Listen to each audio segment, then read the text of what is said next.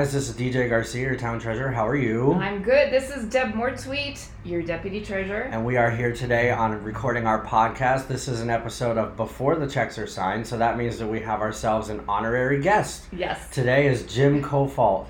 This gentleman is state rep for us in District 4. He also serves on the WLC school board and very active member of our community. Very well dressed too. I appreciate the jacket. Hey. I think you're dressed well too. Okay, thank you. So, we had a quick discussion like we always do before we started about what the direction of this conversation was going to be. Jim actually approached us, said, I really want to come on and discuss some things that I think your listeners and people in the community might want to know, specifically about budgets and how they translate to individual taxpayers and your tax bills. So we're going to get into that. But what I'd like to do right now is just welcome Jim on. How are you today, sir? I'm doing great. Good Awesome. morning. Good morning. Yeah, it's a beautiful morning today. Nice fall. No clouds anywhere. A little warm in here, but I'm always run a little hot. So what we'd like to do, Jim, is just give you the floor and just, go ahead and speak to all of our listeners. Who are you? What do you do? Why are you here? Take it away. Well, again, good morning and thanks for having me on. So, as you said, I'm a state representative for Hillsborough District 4, which is Wilton, Lineborough, Greenville, and Francistown. Lisa Post is the other state representative for that district, and then we have two that are part of what's called the Floterial District. So, in Wilton and Lineborough, we're represented by four representatives. I was on the school budget committee previously, and I've been on the school board for about a year and a half now. So I'm pretty familiar with the budget issues and kind of how it all works. There's a learning curve there. And I guess, the reason I reached out to you is because I feel like, we get good government when people are involved. Yeah. And that's actually why I ran for state rep, and it's why I ran for school board.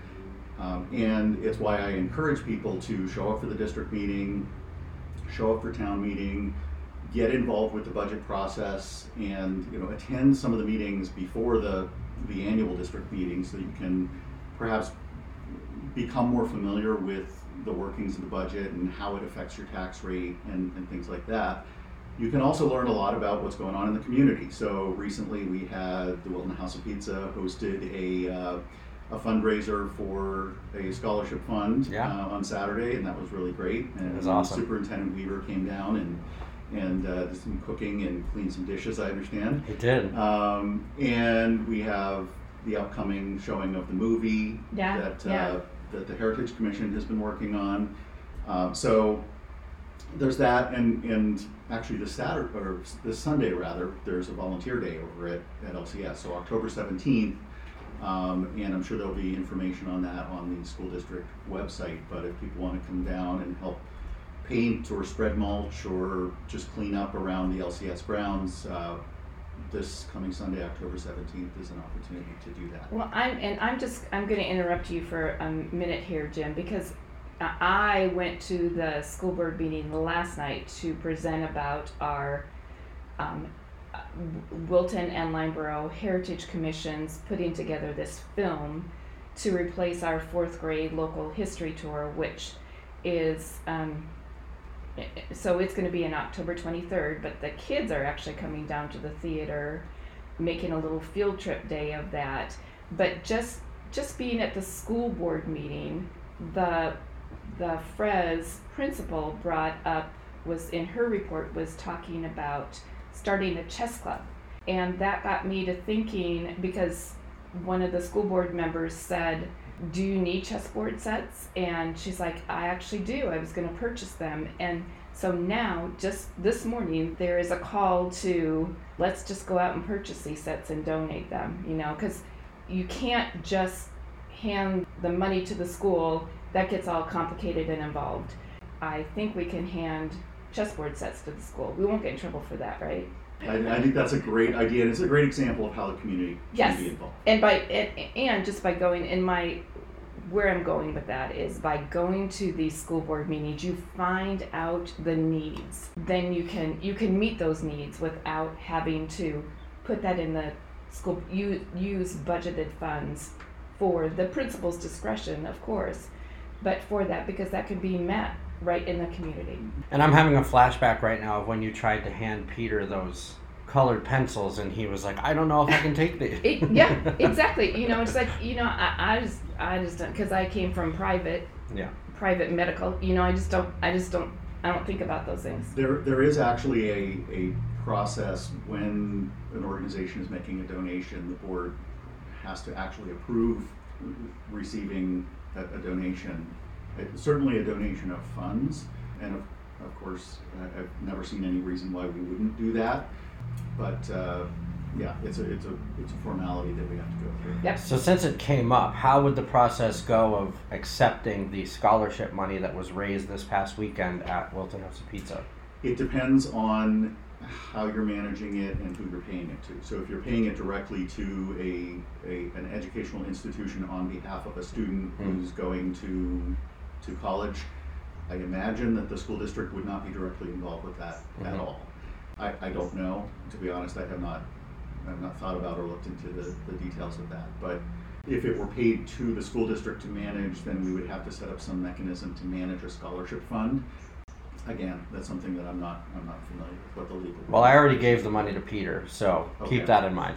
That's kind of what I expected, to discuss about who you represent as a state rep. I think you were saying too, you haven't even actually had active service as a state rep yet. Is that true? Well, I have had active service. Okay. I have not actually physically been To in the to state Concord. house as a state representative. I've been in the legislative office building, which is right next door, but we have not held a session in the House chambers. So back in December, we met on what's called Organization Day in a big football field at UNH. In January, we met in a parking lot. We all drove in and tuned in our radios to the same channel and met that way, and we had little voting devices in the car with us. Huh. And then most of the sessions that we've held have been at the Bedford Sports Complex. So big indoor soccer football field where people can be really spread out. And again, we've just got little clicker devices that we use to cast our votes. Well, that's complicated, it seems. It's already hard enough to get those people together, and now to do it in that manner. Well, there's 400 reps, right? Right. So it's like more than ever come to a town meeting in Wilton. Yeah. And that's actually, I think that's one of the great things about New Hampshire is that we have 400 reps. Yeah. And it pays $100 a year, so you don't, it doesn't attract career politicians.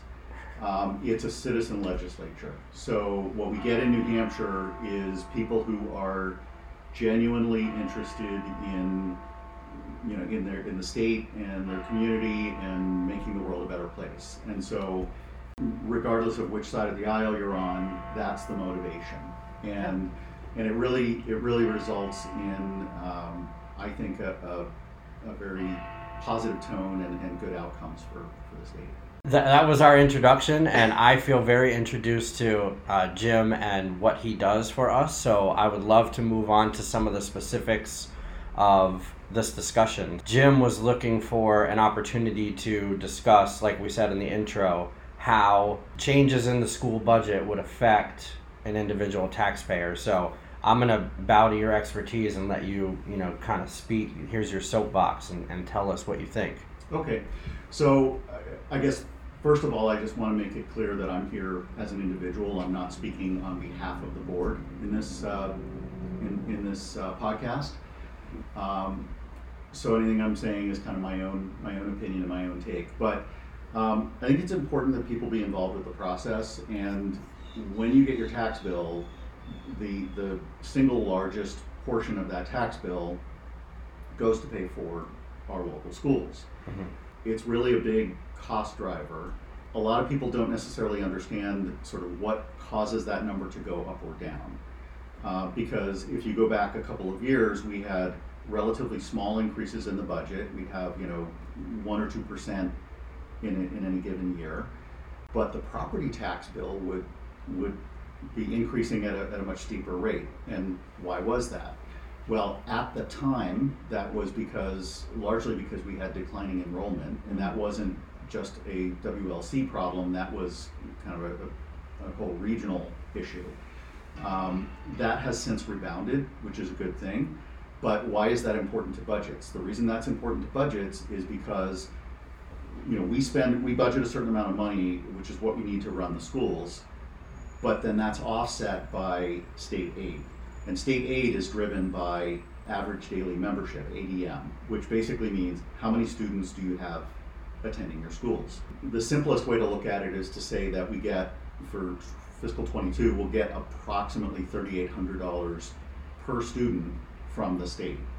So if somebody comes in 3/4 of the way through the year and they're only here for 1/4 of the school year, we would get 1/4 of that for that student. So it's prorated, it's adjusted. But a couple of years ago, we were seeing that kind of sharp decline or steady decline in enrollment, and because we were losing that state aid, and because we still, there's a lot of costs that don't necessarily scale down easily as the number of students decrease. Local taxpayers had to fill the gap. Fortunately, we've seen a reversal of that. We're up to about 570 students in the district right now. So I think that's a really positive trend. But then especially in the past year, there have been other factors.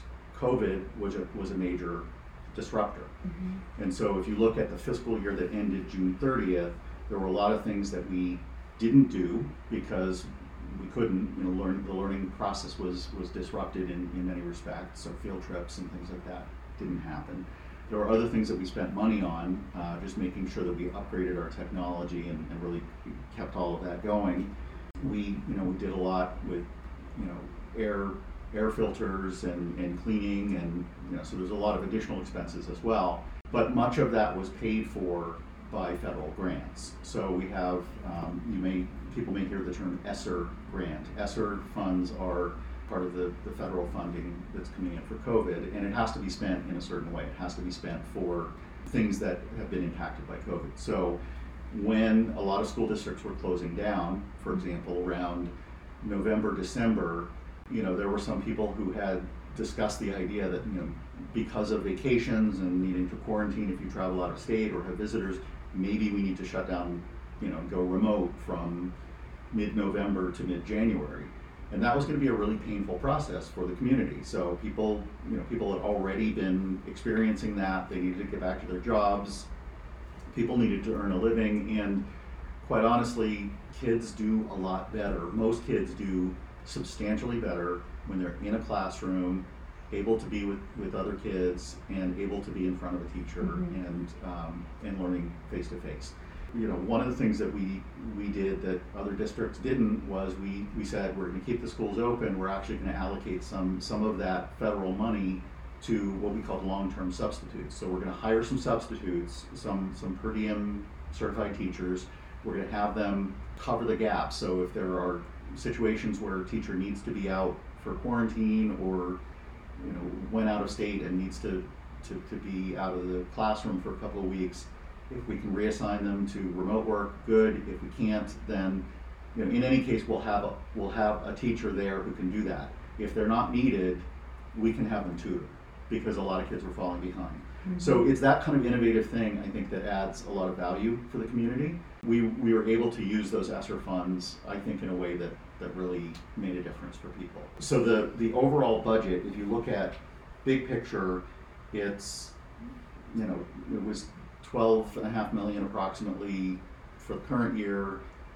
We've got a first look at the proposed budget for the coming year, and it's gone up as inflation alone will drive it up, but there's some other factors driving things up. But that's offset by about $3 million close to $3 million in state aid that comes in, and it's also affected by this federal money, which we have funds that we can, we continue to have funds allocated for the coming year and even into the following year. So there's a lot of different factors that affect the total number and what people ultimately pay on their taxes. Well, and what's unique to our school in the last 3 years, the turnover that there has been in the administration, and that's one thing we talked to Mr. Weaver about. We have a new superintendent, new high school principal, new middle school principal, new elementary school principal.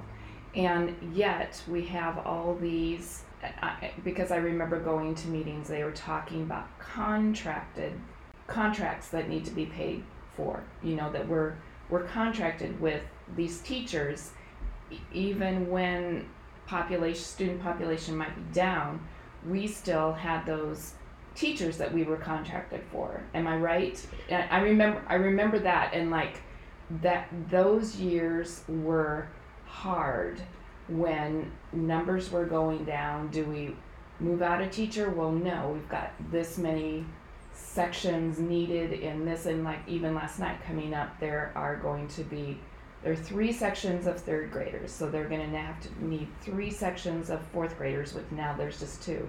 But before that, they're going to see this little bubble moving up into graduation. So regarding contracts, we're not obligated to keep people on staff whom we don't need. We can reduce staff. But what you're talking about is part of where it gets tricky when you talk about cost per student and additional students being added. If you have, let's say, 60 students in a grade, that's going to be 3 sections. If you add another student, it's not going to cost you anything in terms of teachers. Okay. But if you're at 50 students and you add 1, now you're starting to get into, you're just above that 25 students per class cusp. Do you add a 3rd section and reduce it to 17 per class, or 17 or 18 per class? So that's where, I recall someone asking at one of the meetings a couple of years ago, what are your fixed costs and what are your variable costs? Well, there is a 3rd category, which in accounting is sometimes called step costs, which is, it doesn't cost me more for an individual student, but at some point, you have to sort of step up to another classroom so that we're not overburdening teachers and making it more difficult for students to learn. So it's kind of a tricky thing to manage. Is there a sweet spot for our high school and our district, for that matter? Is there a perfect amount of students per teacher based on, because like you said, if you add 1 more and pass that threshold, you might need another teacher, then you need another desk, then you need another bathroom. Who knows what else you need to add 5 more students. So is there a spot that our school system is optimized? There is actually a board policy that specifies a number that we will strive for. And off the top of my head, I can't remember what it is. It's in the sort of the mid to high 20s. Yeah. There was a situation a couple of years ago where, I was not on the school board at the time, but a position had been eliminated, and all of a sudden the class sizes were edging above 25, and a lot of parents showed up at a school board meeting, and they were really concerned that the large class sizes were not going to be good for their kids. Mm-hmm. The board made a decision in that case to go back to adding that position back and to go back to smaller class sizes. So that's the student per class answer, but how about from a budgetary aspect, where you had said that we get $3,800 per student, versus how much we collect in taxes? Is there a number? Because I think you said 570 is what our school system's currently at. So would it be better to be 25 lower than that? Would it be better to be 80 higher than that? And how does that kind of fit into how much it costs the taxpayer and the school? In my view, the more students we have, the better it will be for the district and for the taxpayers. Good. A couple of things here. First of all, we should have schools that people want to go to, that teachers want to teach at. That if we have excellence in our district, we'll get larger student populations. Mm-hmm. The larger student population, as a general rule, we're getting state aid per student. So the more students we have, the more economies of scale we achieve, up to a point. If we doubled the student population overnight, we would have capacity issues. During COVID, we might have had capacity issues as well, because we were trying to we had to distance the desks and things like that. But as far as I'm concerned, adding more students to the district would be great. So how many is spent? And I look at our 9 school board members. All 9 of them are very different. So if DJ and Deb and Jim were the school board members, or let's just say we're coming in with we need to spend money on this list. I mentioned the chess set, and I don't play chess. My grandsons do, and it's lovely and smart. I'm like going, yeah, that wouldn't be a big deal for me. But au contraire, DJ says, what would you say about chess sets, DJ? I would say they're important. Yeah, it's good brain candy. Okay, and me being on the science end of things, loving microbiology, I'm like going, but microscopes are important. We need to make sure that those microscopes aren't getting put on a shelf and unused. Those kids need to see what's under those, what is microscopic, I think those are in this sweet spot list that we have. And then Jim says, I say robotics. So we actually do have a robotics program. We have a robotics team. The kids love it. But I found out recently that there are competitions that they are not traveling to or not able to travel to without doing their own fundraising.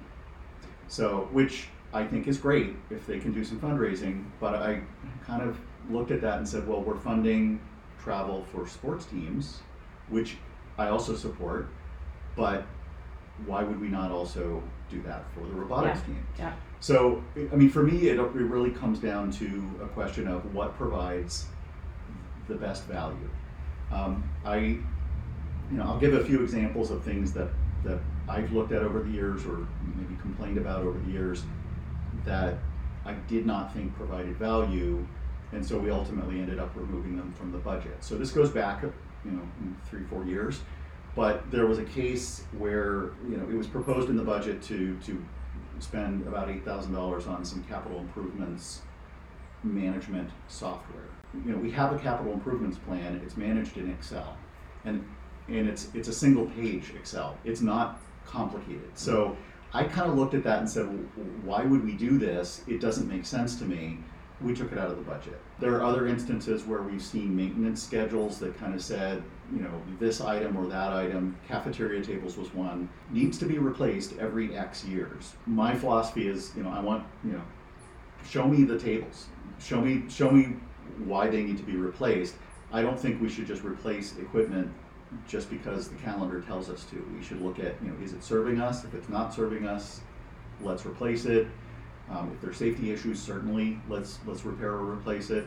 But we've seen some of those kinds of examples in the budget in prior years. I don't, those specific examples are things that I don't see adding value. They don't help educate the students any better. Mm-hmm. And so it's those sorts of things that we really need to kind of dig into and look for, and let's focus on the things that really add value for the community. I would agree with that wholeheartedly. Especially when, because I'm involved with the budget committee for the town. We're in the middle of our budget season now. I don't know, they don't overlap, right? Because your calendar year ends in June, you said. Correct. So they don't overlap. So this is kind of the difference that we were discussing in the beginning of regular accounting versus government accounting, where the years are different and the way that you do it. It's not zero-based. You kind of like start from a certain spot, and I prefer zero-based budgeting, but that's just me because every year your needs are different. So. Yeah. And I love the concept of zero-based budgeting. It's also, it can be a lot of work. Oh. Because traditional budgeting, where you're sort of applying some kind of uplift and you're going through and making some adjustments, is significantly less time consuming. And I'm thinking about the SAU staff in particular, because our new business administrator, Christy LaPlante, has had a lot on her plate. Yeah.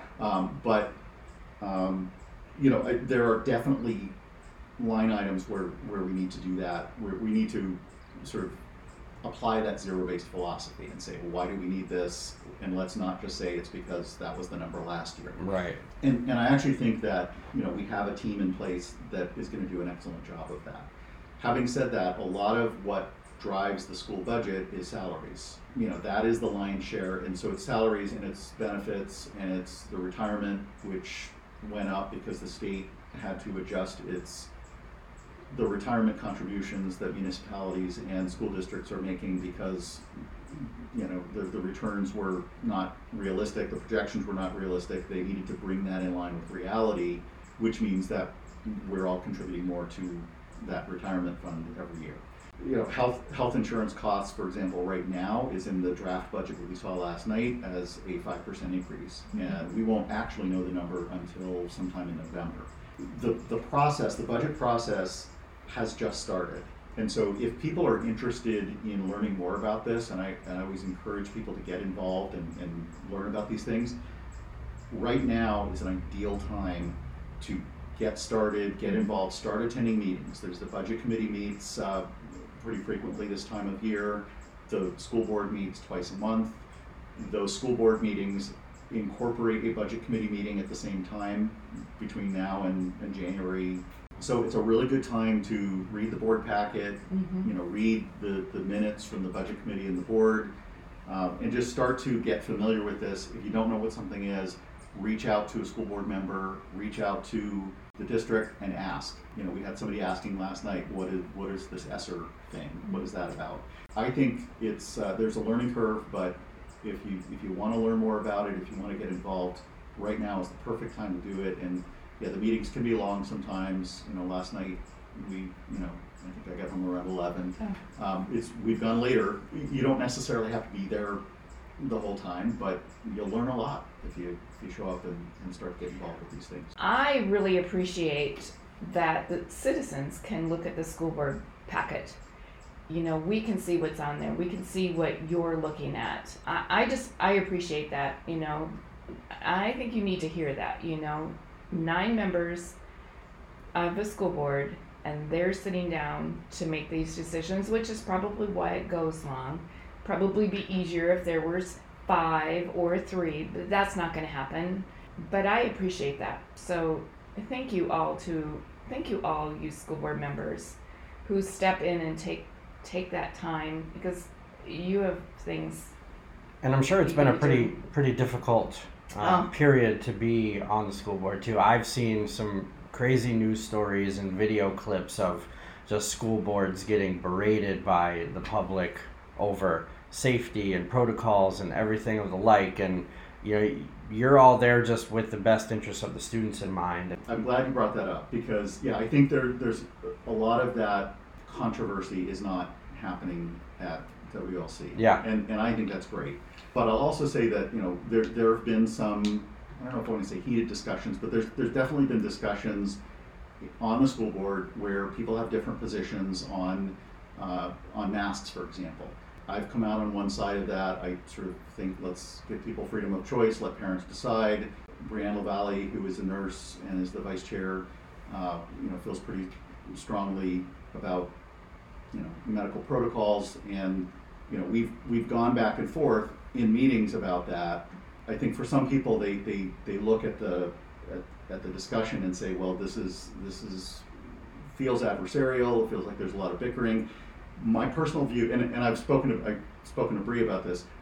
We go out of those meetings and we're friends. And I think that what you just said, DJ, is really important, and it's something that we all need to keep in mind, which is, even if I disagree with you, we are here with the intention of improving the community. We are here for the safety and well-being of the students and making sure that we have great schools. And we may disagree about how we get there, but that philosophy, it is present whether people see it or not. It's there. And I think it's present in all public service. I mean, I see the same thing. It's like people disagree and bicker and argue, but they all have the same outcome in mind. They all want to make Wilton a better community, the police department more efficient, the fire department to make us all more safe. I mean, that's really the goal of people who are in public service, because You get $100 a year to be a state rep, so you're not doing it for the money. And I'm on record saying that I'm the treasurer of Wilton not because I need the $1,200 that I get paid, because my per hour rate is probably like 4 cents. You know, I mean, because I've over dedicated to what it takes to be a treasurer of a town, just because I felt like it was more or less neglected by my predecessors. You know, so I've taken the time to dig in, and I get involved in, you know, manager meetings and department head meetings and all the other boards and committees. I go to every select board meeting because I want to see these things coming, and truthfully, that's why I got involved in the first place, because I wanted to see what was happening before it just showed up and I had to react to it. Yeah. You know, Well, I'm not a reactor. And DJ writes the check, signs the check for the school. I You do. know, so I have quite a he few knows, of them. He knows every month what Yeah. how much the school is getting. And I mean, I would argue, you know, because I mean, I'm an entrepreneur, and you know, you have to have your hands on something to really understand it. You know, to you have to see how it works, from, you know, the tax bill going out to the taxes coming in to the checks being written, then they get cashed, and how do they get used? I mean, that's the budget process. That's the end step. We already had all the other steps, but now we're kind of in the middle because they're about to set the tax rate in Wilton, which is going to directly or going to come straight from the state, and then a portion of that gets pre-allocated to the schools. Yeah, and actually the tax rate, I wanted to make a point about the setting of the tax rate, because we do have a different fiscal year, and the school budget is set around the same time that the town budget is set, but it's not doesn't start to take effect until July 1st. Essentially, if we save money, like last year, we returned some funds to the taxpayers. This year, we're going to be returning more funds to the taxpayers, and a lot of that is, again, driven by COVID and the grant money and things that we didn't spend. So there's a pretty substantial amount of money that's going to get returned to taxpayers. But not in the check, though, right? Not in a check. Yeah. No, it's going to reduce the tax rate, but that tax rate reduction resulting from the year that just ended isn't actually going to show up in people's tax bills until much later. I'm trying to think of how much later. It may December, it may maybe? or it may be December of next year. Yeah. Because we won't have audited financial statements, I think, by the time. I may be wrong, but Yeah. I don't think we'll have audited financial statements for June 30th by the time the DRA sets the tax rate this fall. So there's a delay. There's a delay when when we're able to save money. Unfortunately, it takes a while for that to trickle into the tax rate. There are some other things that are happening. I know that a lot of people are concerned that they just got their reassessment from the town of Wilton. I'll say, generally speaking, if everybody went up by the same percentage, then it's not necessarily going to increase taxes, because the town still requires a certain amount of money to operate, and we're proportionally sharing in that expense. Same with the school district. The one area where things would go up is with the statewide property tax. The good news there is that as part of the biennial budget, the legislature actually took 50 cents per thousand off of the state tax rate. So that'll have an offsetting effect to any increase that may happen in the statewide education property tax as a result of the revaluation in Wilton.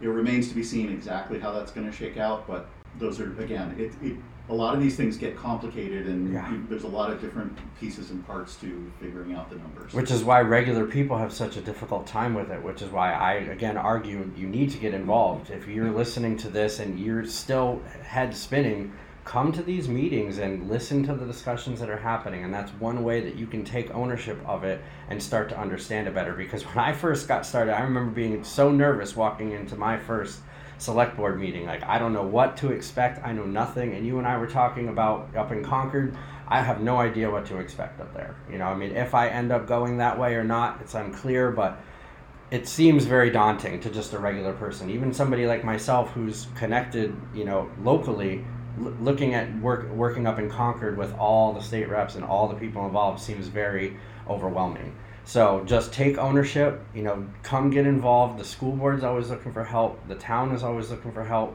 You can volunteer at LCS this Sunday.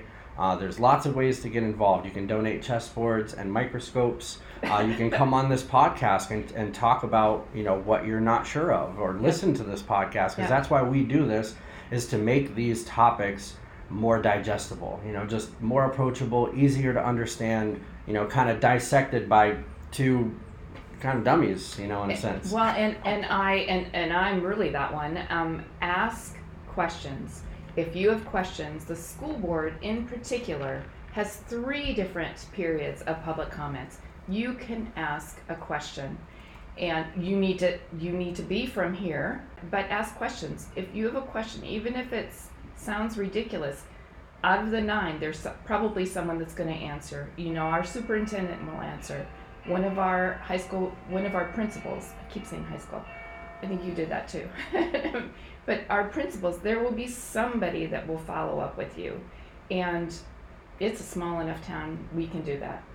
Towns. So people can also reach out to school board members or the school board as a whole by email. And so if you reach out to the school board as a whole, usually the chair or vice chair will answer, but very often individual school board members will kick in.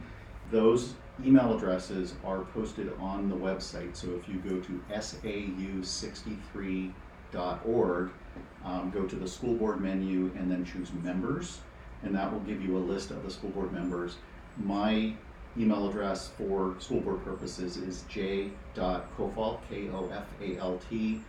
@sau63.org. So if people have questions and want to learn more about this stuff, feel free to reach out.